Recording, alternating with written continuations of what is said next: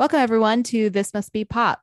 Now, this episode is Lizzie's favorite boy band, One Direction. This is my time to shine. I have been waiting for this moment since the minute the podcast was born. We had a lot of fun with this one. So we started off talking about One Direction and their beginnings, and then we dove deep into conspiracy theories surrounding the band, social media, social issues that they've been involved in. And we also went on a deep dive into all of 5 of their albums that they've released. And then we also talked about the solo careers of each of the members. So it was a super fun episode, and we hope you all enjoy. We did an extensive deep dive into, some of their best songs, what we think are their best songs, just some of the One Direction best moments. If you are a One Direction fan, if you are thinking about being a One Direction fan, even if you're like, no, I'm not a One Direction fan, this episode is for you. You will find something that you love. And if you're like, I need a little bit more convincing, don't worry. I have made you a Spotify playlist. It's called Lizzie's Essential One Direction Playlist. It's the Essential One Direction listening experience. Yes, and we will link that in the show notes so that it's easy for all of you to find. And we hope you enjoy this episode.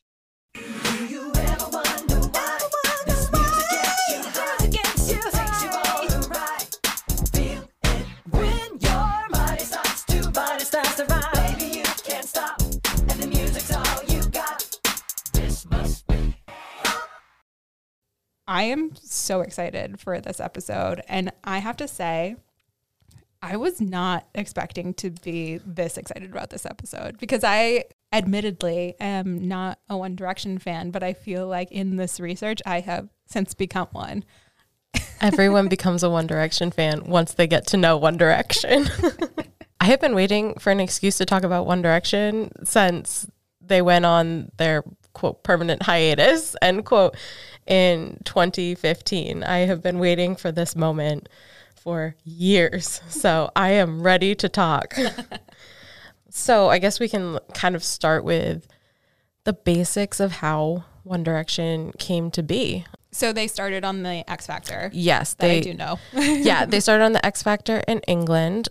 They each auditioned separately, so none of them knew each other going into this. They all just auditioned for the X Factor, and sadly, each of them were rejected before Simon Cowell brought them all back and put them together to form One Direction. Legend has it, it took him less than 10 minutes to come up with that idea, which is impressive because it takes me more than 10 minutes to figure out what I'm going to have for dinner. And yet he took 10 minutes to create the world's biggest boy band. They got eliminated from the solo section, but then they were able to go on to the group section. Yeah, so they were eliminated as soloists, but he put them together as a group and was like, go forward as a group. Okay. Which is definitely, it has its challenges. I mean, imagine like you're one person and they're like, okay, you now have to work with these 4 people. Like that's the ultimate group project, right? All of your hopes and dreams are hanging on these other 4 people who you met literally 5 minutes ago. You're like, I hope you're good people. I don't know you. But I mean, it came together really well. They came in 3rd in the show. They were arguably the first boy band to gather and maintain success. Have there been other boy bands on the X Factor that have been formed? I don't know about boy bands. I know girl bands. Little Mix was formed the following year. Okay. So definitely not the first time that a band was formed on that show. I'm not sure in terms of boy bands. But, even though they came in 3rd on the show, it's very fair to say all of their real success came after the show. I don't think they're staying up late at night going, oh, I wish we'd won the X Factor. What I want to get into, and I know you talked about this on our first episode, is your experience in England and seeing the rise of One Direction. Yes. So I studied abroad in London in the fall of 2011. One Direction was fresh off finishing off their 3rd place finish in the X Factor, and they were just sort of launching themselves into society, so to speak. I want to say that What Makes You Beautiful was released in mid-September of 2011, which is when I landed in London. And so, because they are British and Irish, I think they kind of started out at home first. they were everywhere. They were on the radio. They were just everywhere. Like, I don't know how else to describe it other than they weren't, and then they were. So I've been thinking about this a lot since our first episode, but basically your experience is our generation's equivalent to being an American in the height of Beatlemania. Yeah. And I know that there are so many people our age that look at videos during that time and they're like, wow, it would have been so cool to have been in England while the Beatles were rising to success and while the Beatlemania was at its height. You basically got to experience that just with a different band. And what's so interesting to me is how legitimized the Beatles have become, even though they really started off and have always been a boy band. So I feel like a lot of Americans kind of have this nostalgic, or the Beatles have just, there's just a different mentality towards the Beatles in comparison to every other boy band. Yeah, I mean, we talk about Beatlemania and you instantly conjure up the images of screaming young girls, which is what you would also think about when you talk about the boy bands of today and of the 90s. But honestly, most of the Beatles fans I know currently are like 50, 60-year-olds, white, cisgendered male. Right, yeah. Which is definitely a distance from where they started. Right. And I feel like that same fan base tends to kind of look down on the hysteria of current boy bands. Like, oh, I can't believe you're losing your mind over a band. The band that you love did that too. They inspired that same hysteria. Beatlemania, Bieber fever, One Direction infection. Like, it is a thing. Wait, I didn't realize it was called One Direction infection. That's amazing. I don't know. I don't think it quite caught on as much as like Bieber fever. It's definitely a term I've heard, One Direction infection. You know, you have such a unique experience, especially as being an American there and having this kind of, you know, a lot of people associate England as being very similar to the US, but you, of all people, know it really is a different country with a different culture. And you still feel like a fish out of water there. Oh, definitely. And I feel like being in London, which is so much bigger than any city I had ever experienced. I mean, we are East Coast based. We are Boston gals on this pod. And Boston is so much tinier compared to London. And then you go to London, which is like this cultural epicenter, and you have these boys plastered on buses and you hear their songs everywhere and they're being, you know, promoted as doing autographs at cell phone stores. And it was just so weird. They were just everywhere. And it's wild that they were so accessible, but it's because I was at the beginning. A year later, they were not doing autographs in cell phone stores. They didn't even have to really advertise on buses anymore either. It was just, I was there for the very beginnings. So when you came back to the United States that summer, was One Direction big at that time? Because that would have been the summer of 2012, right? Yeah, it would have been the summer of 2012. I think they were well on their way. I still think they were making their way across the ocean still. But I know that, I mean, I graduated college in 2013 and my sister got me tickets to their arena tour. So they were already doing an American arena tour by 2013. Okay. So from being essentially launched into society in 2011 and signing autographs at cell phone stores to a year and a half later, performing a worldwide arena tour is an absolutely insane trajectory. Crazy. I feel like this is a natural progression to get into social media and the role that it had to One Direction's success. Yeah, I think you can probably make a pretty strong argument that they're really the first boy band to gather and maintain success during like our modern social media era. Naturally, when I heard about One Direction, I immediately went to Twitter because we were in that Twitter era back when 2011 Twitter was a fun time. Yes, it was. It was when Twitter was fun. And I mean, I immediately followed Zayn, Harry, Niall, Liam, Louis, One Direction official account. I want to say they all had less than like 500,000 followers.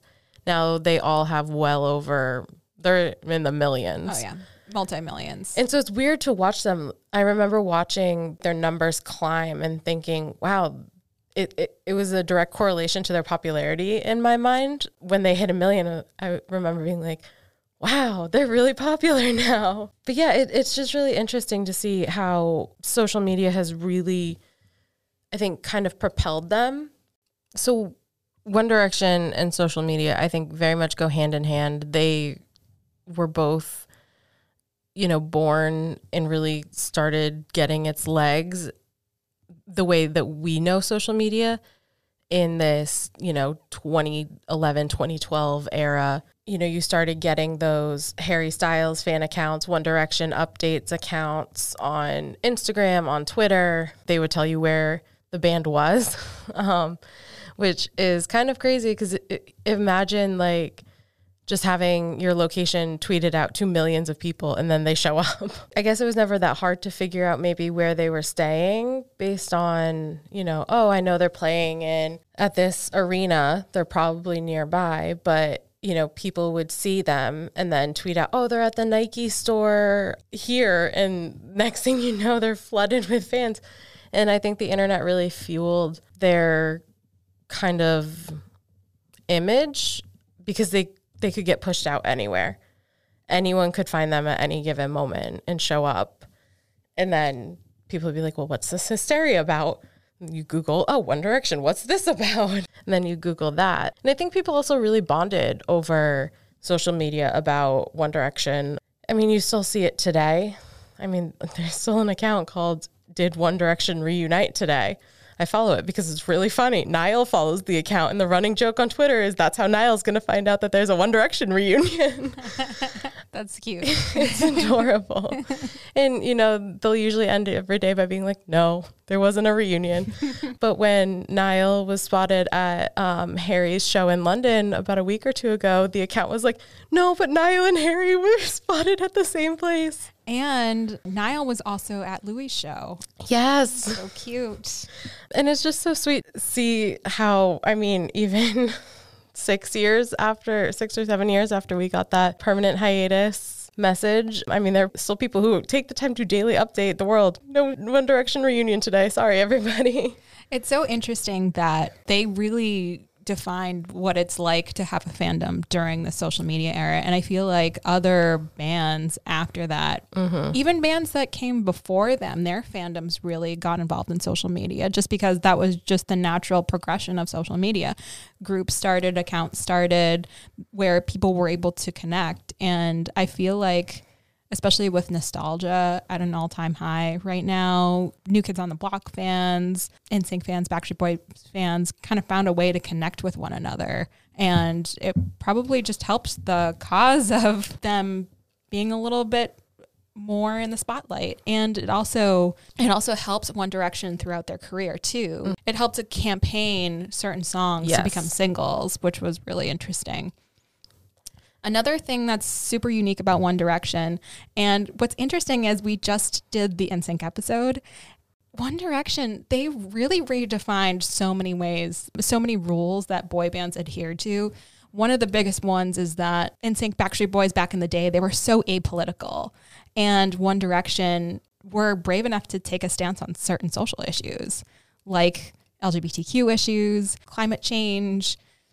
And they even had their own section of the fan base called the Rainbow Direction, which I think is so great. And they also, I don't know if they purposely did this, but one thing that I did notice is they don't use girl everywhere in their songs. They don't use a lot of gendered terms. There's some songs that absolutely do, but even What Makes You Beautiful is a gender neutral song. So it's just really interesting. And I don't know if that's more of a societal shift or if that was something that was conscious that they were doing. Yeah, I think they very much took it as, okay, we're a boy band, fine. We're doing it on our terms. We're not going to dance. We're not going to wear matching outfits. We're not learning traditional choreography. We're going to have tattoos and we're going to do this and we're going to do that. But at the same time, I think there were still a lot of invisible rules that we didn't see. Harry Styles has talked about this a little bit about how they had clauses in their contracts, saying if they did anything, I think his wording was unsavory, then everything they had had up to that point would be gone. What's unsavory mean? That is such a loose definition. Yeah. And so it can just be tough. You know, they still had an image to maintain. They still had a young audience to market to, so they couldn't get too wild. But I think their management was very smart about knowing who their audience was and kind of playing to that, if that makes sense. And I don't want it to sound like it was a calculated move to support LGBTQ rights, because I think all of these boys genuinely care about those issues. But I also think it was a sign of the times and a marketing decision of, we'll talk about that. We know it'll reflect well. Yeah. And I mean, doesn't it make more sense to gather more sales by being a little bit more inclusive so that other people other than women can identify to your songs? Like, yes, they had nothing to lose and everything to gain. Yeah. And I think management saw it as that. It will only benefit us to be inclusive. Right. But it's just so interesting to see One Direction shows, like videos of One Direction shows. There's pride flags everywhere. And I could not picture Backstreet Boys and NSYNC doing the same thing. And obviously Lance Bass didn't come out until after NSYNC disbanded or went on hiatus or whatever you want to call it. But I that was just not in our, like, Will and Grace wasn't even, was only like 3 seasons in during that time. Yeah. So I think also, you know, and we're talking, you know, this is going back to the social media aspect of it. We've talked before on this podcast about find people who match your crazy. Yep.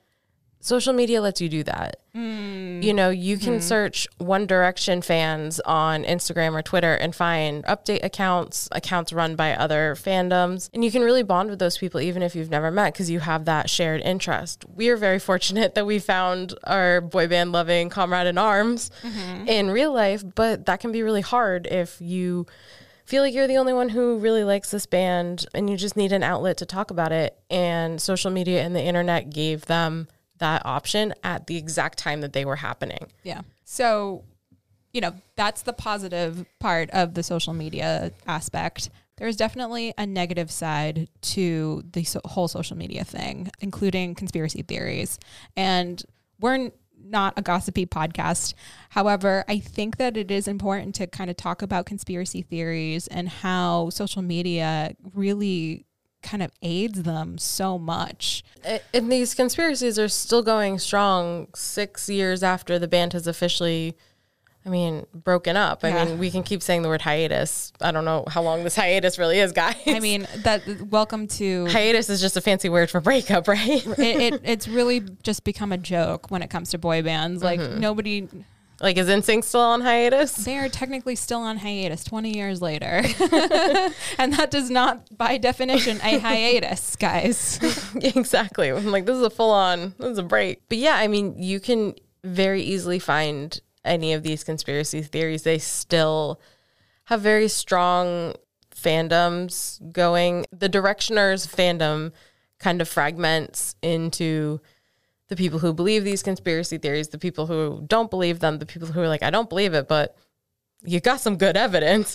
And the people who are like, there's a conspiracy? What's happening? I'm here for the music. Yeah. Yeah. But I mean, the fact that if you look, you can really just Google it and there's BuzzFeed articles galore about this, but the time that some people take to dive so deep into these conspiracy theories is just... It's insane. Mm-hmm. And, you know, One Direction is certainly not the only artist to be subjected to this. I have heard crazy conspiracy rumors and theories about other artists as well. So it's definitely not just a One Direction thing. I think it's more of a social media thing. Because you find somebody else who says, oh my God, I thought the same thing. And next thing you know, you got 2, 3, 4, 10,000 people. And next thing you know, you're on the front page of BuzzFeed talking about whatever conspiracy theory it is. Yeah, that is true. Because I feel like the Jonas Brothers have gotten a fair share of conspiracy theories. Oh, for sure. You can find anything you need to know by Googling One Direction conspiracy theories, and you can form your own opinions. Yeah. Go down those rabbit holes on your own time and then come back and let us know. You feel free to email us or reach out to us on Instagram. We're always curious to see what other people think. But it's definitely a hallmark of social media I think you've made it when you've got a conspiracy theory made about you. Do we want to specifically mention any of the conspiracy theories by name, or do we want to just like gloss over it and let people figure it out? I feel like just kind of the general talk about conspiracy theories, I think it's fine. I don't know if we need to go specific. I don't think we need to talk about specifics. Okay. Cool. Actually, there is one conspiracy theory that I do want to mention because I feel like there's like a social take that we can take on this one. Okay. And it's Larry. Yeah. For people who I guess don't know Larry is a mashup of the names Louis and Harry. And the conspiracy theory is that they are a couple based on, you know, the videos of them being friendly with one another. Yeah. Just joking like on a set. Yeah. It's them joking around, kind of that embracing, hugging. So I'm not here to say whether or not Larry is a conspiracy theory or a legitimate theory or not.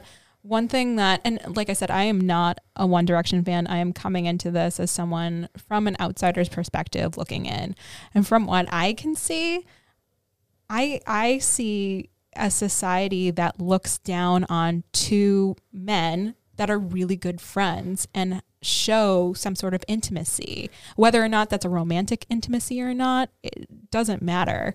But the fact that we as a society think that it's strange that two men are hugging, embracing, just poking fun of each other, we assume that there is something romantic by it. But when in reality, our society, Western culture, has not really seen that kind of play out on that big of a stage. So there kind of is a toxic masculinity reasoning behind the whole Larry conspiracy theory.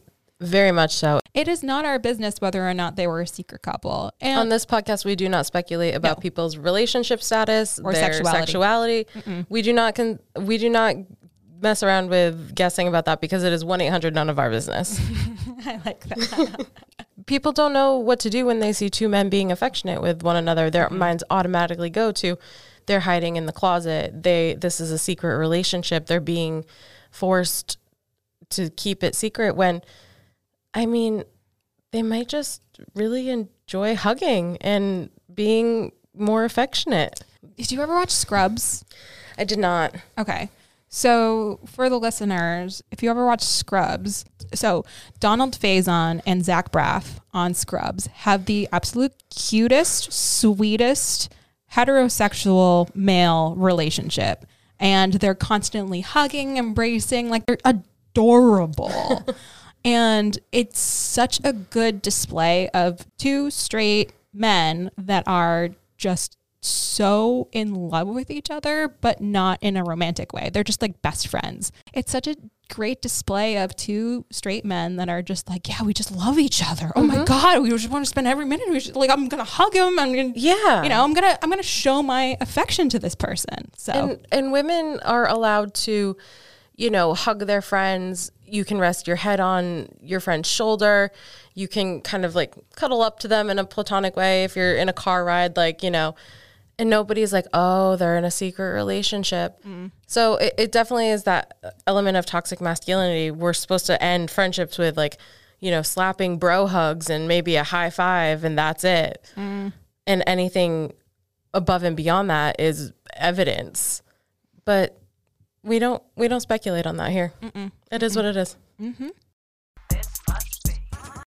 So let's get into the One Direction members, their vocal ranges, their tones, and their styles, including Harry Styles.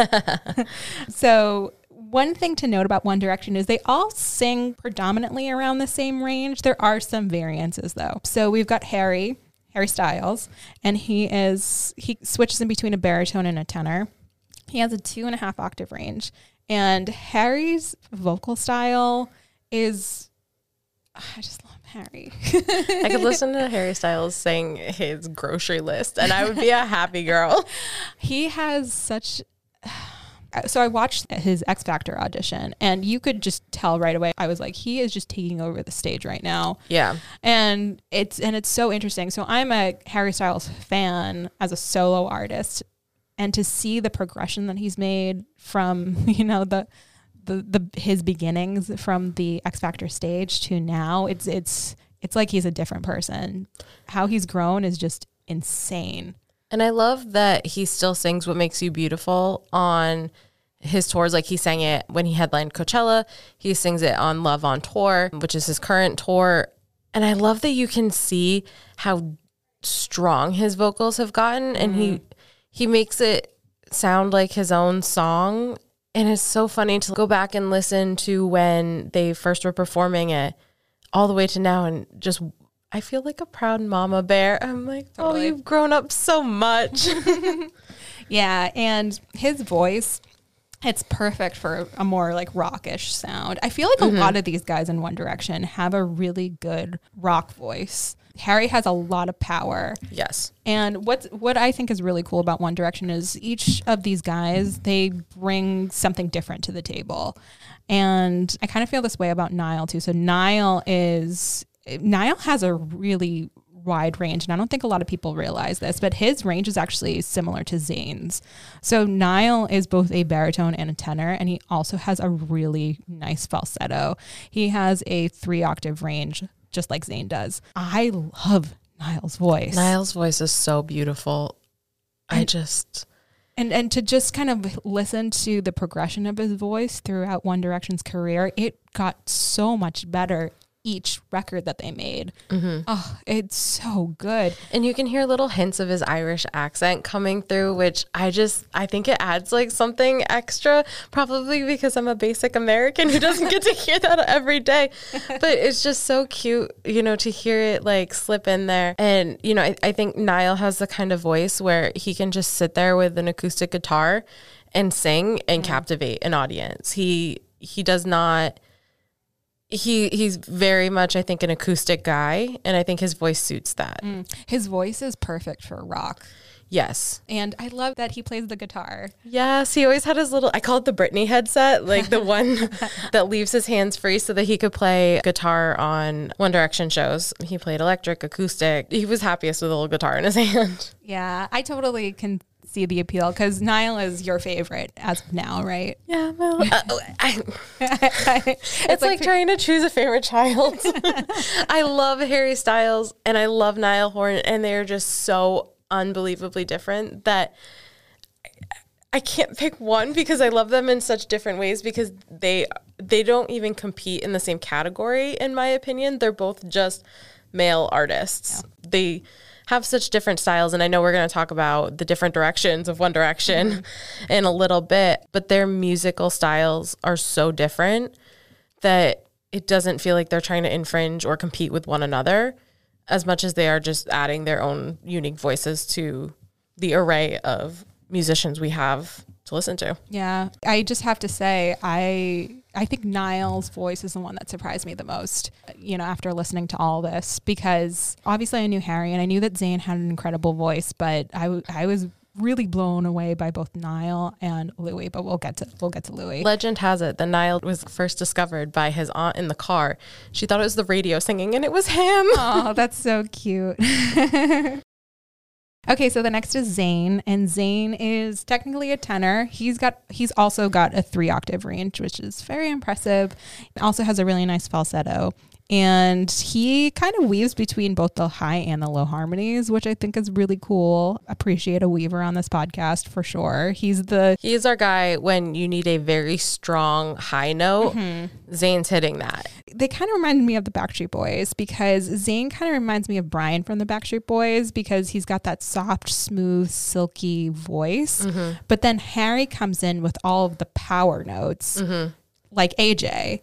So they're kind of playing off their strengths with their songs. And you can see that between the dynamic between Zayn and Harry. Yeah, Zayn's is more of like a smooth power, and Harry's is more of like a growly power. Yeah, that's a great way to put it. One thing that I forgot to mention about Zayn, and I don't know if I'll keep this in or not, but one thing that, just as a former stage performer, one thing that immediately stuck out to me, and Zayn has a beautiful voice, but Zayn's stage presence, it's kind of awkward. Like, it looks like he does not want to be there. And I don't know if that's just his anxiety and that's just how he projects himself, but he constantly looks miserable, and it breaks my heart. Yeah, I mean, he's talked a lot about how he has stage anxiety. He's talked about being just like kind of a shy person. I think he's also, I mean, Maria Sherman talks about this in her book, Larger Than Life, how there's the shy one in every band, which has its own set of, I mean, racial undertones. Right. The one person in the group that's a person of color. They're like, ooh, the mysterious shy one. Right. They try to make them more of like an outsider. Yes. And not like the heartthrob. Because both AJ and Howie were not considered the heartthrobs. Yeah. So, okay, the boys. And this is according to Maria Sherman's Larger Than Life. You have the heartthrob, the bad boy, the cute one, the responsible one, and the shy one. And she says, and I quote, "At worst and most frequently, it's a racist demarcation used to describe the only person of color in an otherwise white group." And I think there's a difference between Zayn being shy and being labeled the shy one. I do think he probably suffered the most from stage fright, stage anxiety. I think he kind of was like, I don't know how I got here. I auditioned for a show and now millions of people know my name and I don't know how I got here. That's always the sense I got, is that he'd be perfectly happy to just record an album and not have to deal with the fame aspect of it. That's always the sense I got. But yeah, he definitely has an interesting stage presence. He's not like Louis. He's not and shimmying Harry. around stage. He's kind of in his own little corner. Right. And then now we've got Louis. And Louis Tomlinson. Louis has become my favorite. Maybe it's because I always have a thing for the underdog of the group, but I absolutely love his voice. So Louis is technically a high tenor. He's usually singing the highest harmonies of the group, which I didn't realize because he kind of has a very unique voice and it's kind of husky-ish. And usually people that have huskier voices tend to have a lower range, but no, he has the highest range out of everyone in the group. He has just so much texture in his voice, and I don't know how else to describe it other than it is dripping with texture, and it adds so much. I don't think you're going to have the same One Direction harmonies without Louis' voice. Louis also kind of reminds me of AJ because AJ really has a lot of texture to his voice, and without AJ and the Backstreet Boys would not have their sound. So he has a 2.5 range, which is very respectable. His voice is also really similar to a lot of the lead singers of the indie rock bands of that time. So I think that's why I really like his voice, is because it really, especially when you kind of progress in their albums, you see the kind of indie and alt rock influence in their sound. And Louis, it makes so much sense why Louis' voice is featured a lot more. Both Louis and Liam, I feel like really, especially the last couple of albums, took the reins on the songwriting too, which was really cool. So the last is Liam. So Liam's a baritone. He's got a 2.5 octave range. Liam also weaves between the high and the low harmonies, which I think is pretty cool. I really like Liam's voice. I think out of all the One Directioners, I think Liam has the most control of his voice. Yeah, I could see that. He does a really nice falsetto as well. Yeah, that's right. He does. When they started, I feel like Liam had the strongest vocals out of all of them because Liam is the oldest, correct? Louis is actually the oldest. Oh, that's right. Louis is the oldest. But I think Liam had the most experience. He had auditioned for the X Factor before. That's right. That's right. He definitely, this was not his first rodeo. Right. One thing that I definitely noticed, and especially after listening to all their albums back to back to back to back, is that Liam's voice didn't really progress like the other guys' voices did. Like I could see huge progression in Harry's voice, Niall's voice, and Louis' voice. Zayn was always consistent, and Liam was always consistent. But I didn't really hear much of a progression with Liam's voice. But it was always really good, but it just never got better than what he had, if that makes any sense. It's kind of like how to be most improved at something, you had to be kind of bad at it first. Yeah. And that's not saying anything against Liam. No, or his voice at all, he was good and he became very good. But that is a difference between, started out okay and the jump to very good. I don't know. I agree with you though. I mean, he's the first line, "You're insecure." I'm not singing this. But he's like, those first lines of "You're insecure" from What Makes You Beautiful. I don't hear a huge difference on their last album from that first song, whereas Harry and Niall and Louis' voices, I hear more of a jump. I think they all learned how to use their voices. And I mean, it was like doing P90X for your vocal cords. It really is. 5 albums in 5 years plus at least 4 tours. I mean, I don't know how you're singing a lot. So at the very least, you're rehearsing your vocals all the time, and you're working with renowned experts to learn how to control it and how to get exactly the sound you're looking for. I mean, and the other thing too, especially after listening to all their songs are just insane with the power vocals. Like they're always like, it kind of reminds me of Queen a little bit. Mm-hmm. Their songs are meant to be played in a stadium or in an arena with a lot of people just singing their hearts out. I sing my heart out in my shower. Does that count? No, but I'm saying like the amount of power that's in each of their songs, whether it's a ballad or a more mid-tempo or up-tempo song, like they are just singing their hearts out like to full capacity. Yeah, they don't hold back. They're at 110% on every single song. There's not a song that you're like, oh, a nice low energy ballad. Yeah. Even their ballads, you're like, whoa, they went hard on that one. I think that kind of is a sign of the times, though. But I feel like a lot of the music during that time, it was very big. It was very loud. It was meant to be played live. It was meant to have a lot of energy. Like, you know, like we've said on the first episode, boy band music, it mimics the rest of the sounds that you're getting within the pop industry during that time. And it is so 2010. Like this band is so 2010s. It's insane. I know. I definitely agree. These songs are meant to be sung in stadiums, in arenas, in a crowd, screaming your little heart out. And that's exactly what you get. I mean, I think, you know, when maybe this is a good segue into talking about Up All Night, their first album. I mean, I think the 2 words we used were big and loud. Yeah. Big loud. Yeah. And not in like a we're shouting at you way. These songs were like, we are here. Listen to us. Yeah. Okay. You might know the answer to this question, but why are their albums so long? Because they're gods who love us. No, but really, like 18 songs for an album that came out in what, 2011 or 2012? Is it 2011 or 2012? I feel like I'm getting different years depending on whatever Up All Night came out in late 2011. Okay.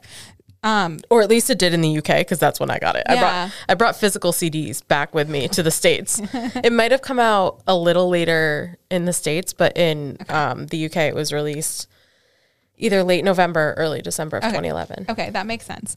But the thing is, albums during that time and now, they have like 10 songs. So this is really like 2 albums in one.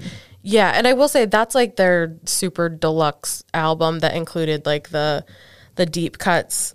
I don't have my physical CD on me where I can look up the track list, but I remember the track list being smaller. But now on Spotify, I feel like their default is to just give you the deluxe version. Okay. Because I want to say I discovered like Moments in Another World after. Okay.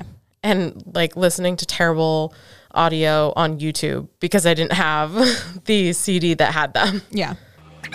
So for the listeners, we are going to go through each One Direction album and we are picking one ballad, one up-tempo song, and then another song that we just wanted to talk about. So 3 songs from each of the albums. And if you've ever thought to yourself, but I just want a playlist full of what a One Direction expert thinks of as the essential One Direction songs, don't worry. Your girl Lizzie has you covered. If you go on Spotify and search for Lizzie's Essential One Direction playlist, you will find all of the songs that I think are the most essential One Direction songs for you to listen to. And we will link it in the show notes so you don't have to search for it. Up All Night, the overall feel of the album being upbeat, positive, very early 2010s, a lot of synth, big and loud, up-tempo songs. It's just overall just super fun. So we're going to talk about What Makes You Beautiful, and this is really the defining One Direction song. It's going to be a forever classic. We're going to be hearing it on the oldies station, so just buckle up if that makes you uncomfy. I feel like this is probably one of the best written boy band songs because it It encapsulates everything that a typical boy band song has. It starts off with a guitar. It's got a lot of synth, but they throw in a cowbell. Yeah. And I just think it's like one of those songs where you recognize it immediately from those first few beats. And I've said this before and I'll say it again. Those first few beats can give off enough serotonin to power you through whatever you're going through. Yeah. A lot of people assume that song was written by Max Martin, but it was actually written by his team and his protege, Rami Yacoum. I think I'm pronouncing that right, but if I do, please feel free to email us or message us on Instagram. But it has a lot of the Max Martin themes within a song. So it's got a super catchy hook and melody. It's got 2 verses, then a bridge, and then a verse. Everything is there to service the melody. So that includes the word choices, the alliteration, which helps with the flow of the song. So the way that certain vowel sounds are utilized, it really helps to kind of guide the melody to flow through. One thing that I think is super cool about this song that makes it even more catchy is the keyboard harmonizing with their vocal harmonies during the chorus. It is one of the coolest uses for it. But One Direction was not the first boy band to do this. And the boy band that I know that was the first to do this is actually New Kids on the Block. There are huge parallels between Up All Night and New Kids on the Block's album, The Block, from 2008. And I know that there is, a 3-year difference between those two albums, but holy crap. The New Kids on the Block song Summertime sounds so similar to What Makes You Beautiful. Just go listen to it and just listen to it for yourself. One of the reasons why I think they're utilizing the keyboard to harmonize with their vocal harmonies is probably because not even Louis can reach those high of a notes, because those are like countertenor notes. And because they don't have the beautiful voice of Chris Kirkpatrick, they are trying to formulate that sound in other ways. So, and I think also they released this song along with the music video, and I feel like the 2010s was a music video era. What with social media, like, yeah, you had TRL and like MTV where they played music videos, but that was dead by that time, right? And then I feel like, between One Direction, Justin Bieber, Taylor Swift of the 2010s, music videos were almost like reinvented in a sense. Yeah, because YouTube. Exactly. YouTube became such a thing. I mean, I know that it was constantly like, they were like, oh, Justin Bieber has broken the record. One Direction has broken the record. Taylor Swift has broken the record. Yeah. It was like, they like went back and forth. And I think, I think that just goes back to social media. I don't know if we can count YouTube as a social media. I think we do. But I think they really just kind of leaned into we do music videos, and I can't listen to this song without picturing the music video in my head. They had the little 60s VW Beetle van at the beach and like their outfits. Yeah, the Beetle is such a cute nod to the Beatles in the 60s and them being a British boy band. Yeah. British-Irish boy band. Yeah, we can't forget about our baby Niall. One thing that I love about this song is you can immediately identify that Zayn is just a powerhouse vocalist. He really shines in this song, in my opinion. Yeah, and I think this song also really showcases Harry's growth. It does. Because, I mean, I think he sings the bridge, right? Yeah, the bridge. Yeah. And watching him go from like a very early performance where he's like really struggling to hit the notes and his breath control to now where he like can just absolutely nail it. It's just, it's another proud mom moment. It really is. And especially since, he was like, in one of the first performances of them doing the song, he's like shaking. Yeah. And like really he's trying to like get his breath under control to like hit those lower notes. Yeah. Cause it's a deeper bridge. He is a baritone, so he can hit them. He can. And now he does it with ease, I think. Yeah. For sure. But like, it's just one of those things where like, I think it's very clear his progression as his talent as a singer is really evident to me in that bridge. Listening to it, the original bridge, to now like when he plays it live at Coachella or something like that, I'm like, oh my gosh. In this album, there's also a couple of really great ballads, including More Than This. So good. So it was written by Jamie Scott, produced by Paul Meehan and Brian Rowling. Really lovely harmonies in this ballad. I absolutely love the synth during the chorus. And it kind of reminds me of Love in This Club by Usher. I can see that. Yeah. And also Summertime and Single by New Kids on the Block. So it really kind of goes to show that it was very reminiscent of the pop music during that time. But yeah, as soon as I heard it, I was like, that sounds like an Usher song. I love it. It starts off with an acoustic guitar, which is very reminiscent of a lot of other boy band songs. Biggest example of that is I Want It That Way, where it starts off with a few chords from the acoustic guitar. Yeah, that's all I can really say about this song. Is there anything else you want to say? I just really like the lyrics too. Like, I think there's the line, "If I'm louder, would you see me?" It captures that heartbreaking of, am I just not being enough for you? If I became something else, would you recognize me? Would you see me? It's just such a sad thing. And I just think it's like such a heartbreaking song, but it's a really good song too. Yeah. Yeah, it's just an overall beautiful song. Okay, so the next song that we're going to talk about is Tell Me a Lie. So this song was actually co-written by Kelly Clarkson, which does not shock me one bit. No, it does not. Real recognizes real. As soon as I heard this, I was like, this sounds like a Kelly Clarkson song. This is such a Zayn song. He packs so much power into this song. It is the epitome of a Zayn song to me. Yeah. He's all over it. His power note in this is just incredible. And I love the keyboard throughout the song and how the guitar starts off the song, but then the keyboard throughout is just beautiful. And I think you catch hints of their English, Irish upbringing and just some of the terms they would use differently, like "spare me what you think." That's not an American term necessarily. Wow. Which is weird because it was co-written by Kelly Clarkson. I wonder if the other co-writers were English, but I don't know. But "spare me what you think" and "tell me a lie" is not necessarily the American way you would say that in a song. But again, you're trying to spin a lyric web. But yeah, the word "spare me," it always got me. And I was just like, oh, interesting. But think about it. We were talking about boy band songs. The lyrics are always secondary. Everything is there to service the melody. Okay, so I didn't really have much to say about Another World. It's because it gets no love, and I don't know why. It has the lowest streams on Spotify out of all the songs on this album. A true travesty. The sounds, kind of the synthy sounds on this song, reminds me of Telephone by Lady Gaga and Beyonce. It's definitely a deep cut off this album. I think it was maybe a bonus track thrown on there, but I remember the first time I heard it, immediately going to YouTube because I couldn't download it. And I think it was maybe available on the British version. I don't know. All I know is I did not have a way to access this other than a terrible YouTube audio. And the day I found it on Spotify was God's gift to the earth. And this is like another Zayn song.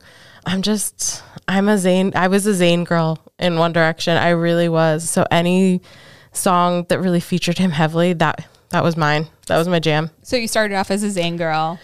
I did. I have the Zayn album because I think we talked about in maybe the intro episode of this podcast how for Take Me Home they did 5 different covers, like slip covers, one with each of the guys' faces, and mine is Zayn's. I was a Zayn girl, and then he left, and I was left brokenhearted, and now I'm a Niall girl. You're supposed to pick one. That's a fundamental of being a boy band fan. You have to have a favorite. I know. It's so funny because, you know, I'm coming into this as an outsider. So I don't have the kind of like media or the social media bent to it. Like I'm coming into this as an objective person. What's it like to be objective about One Direction? I can't relate. You know, we talk a little bit about how big they were. They've smashed so many records. They've won over 200 awards. Never a Grammy, but that is an argument I will take up with the Recording Academy on a different day.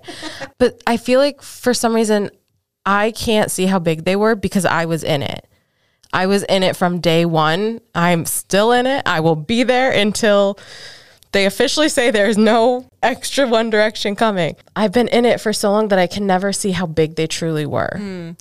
It's interesting, though, because if you look at it, it's hard to kind of compare how big they were in comparison to how big Backstreet Boys and NSYNC were, because in terms of album sales, Backstreet Boys and NSYNC sold way more albums than them. But in terms of streams, they're one of the biggest acts ever. So it's really hard to kind of compare them because they were different generations. We're going to need to fact check this, but I read somewhere that they were the most profitable boy band of all time. Like they have made the most money of all time. I always thought that was New Kids on the Block because of their merchandise. No. But maybe New Direction kind of took it. One Direction, not New Direction. What is this, Glee? Wait, did I say New Direction? Yeah. Maybe I think I was trying to say maybe One Direction took it in a new direction. Yeah. And just upped the merch. And it's so interesting though, because if you compare the sales between One Direction and Jonas Brothers were not anywhere near One Direction's status. No. The other thing too that was kind of against the Jonas Brothers was they were really big during the time of illegal streaming and the whole like online streaming thing. That foundation that you have for Spotify, granted, artists do not get paid a lot per Spotify stream, but if you're on the level of One Direction, you're getting paid a pretty good amount. But that wasn't in place during Jonas Brothers' time, during their peak time. Of course, they're back together now, but their profits were like pennies compared to One Direction's. Just interesting. Just not the same. Yeah.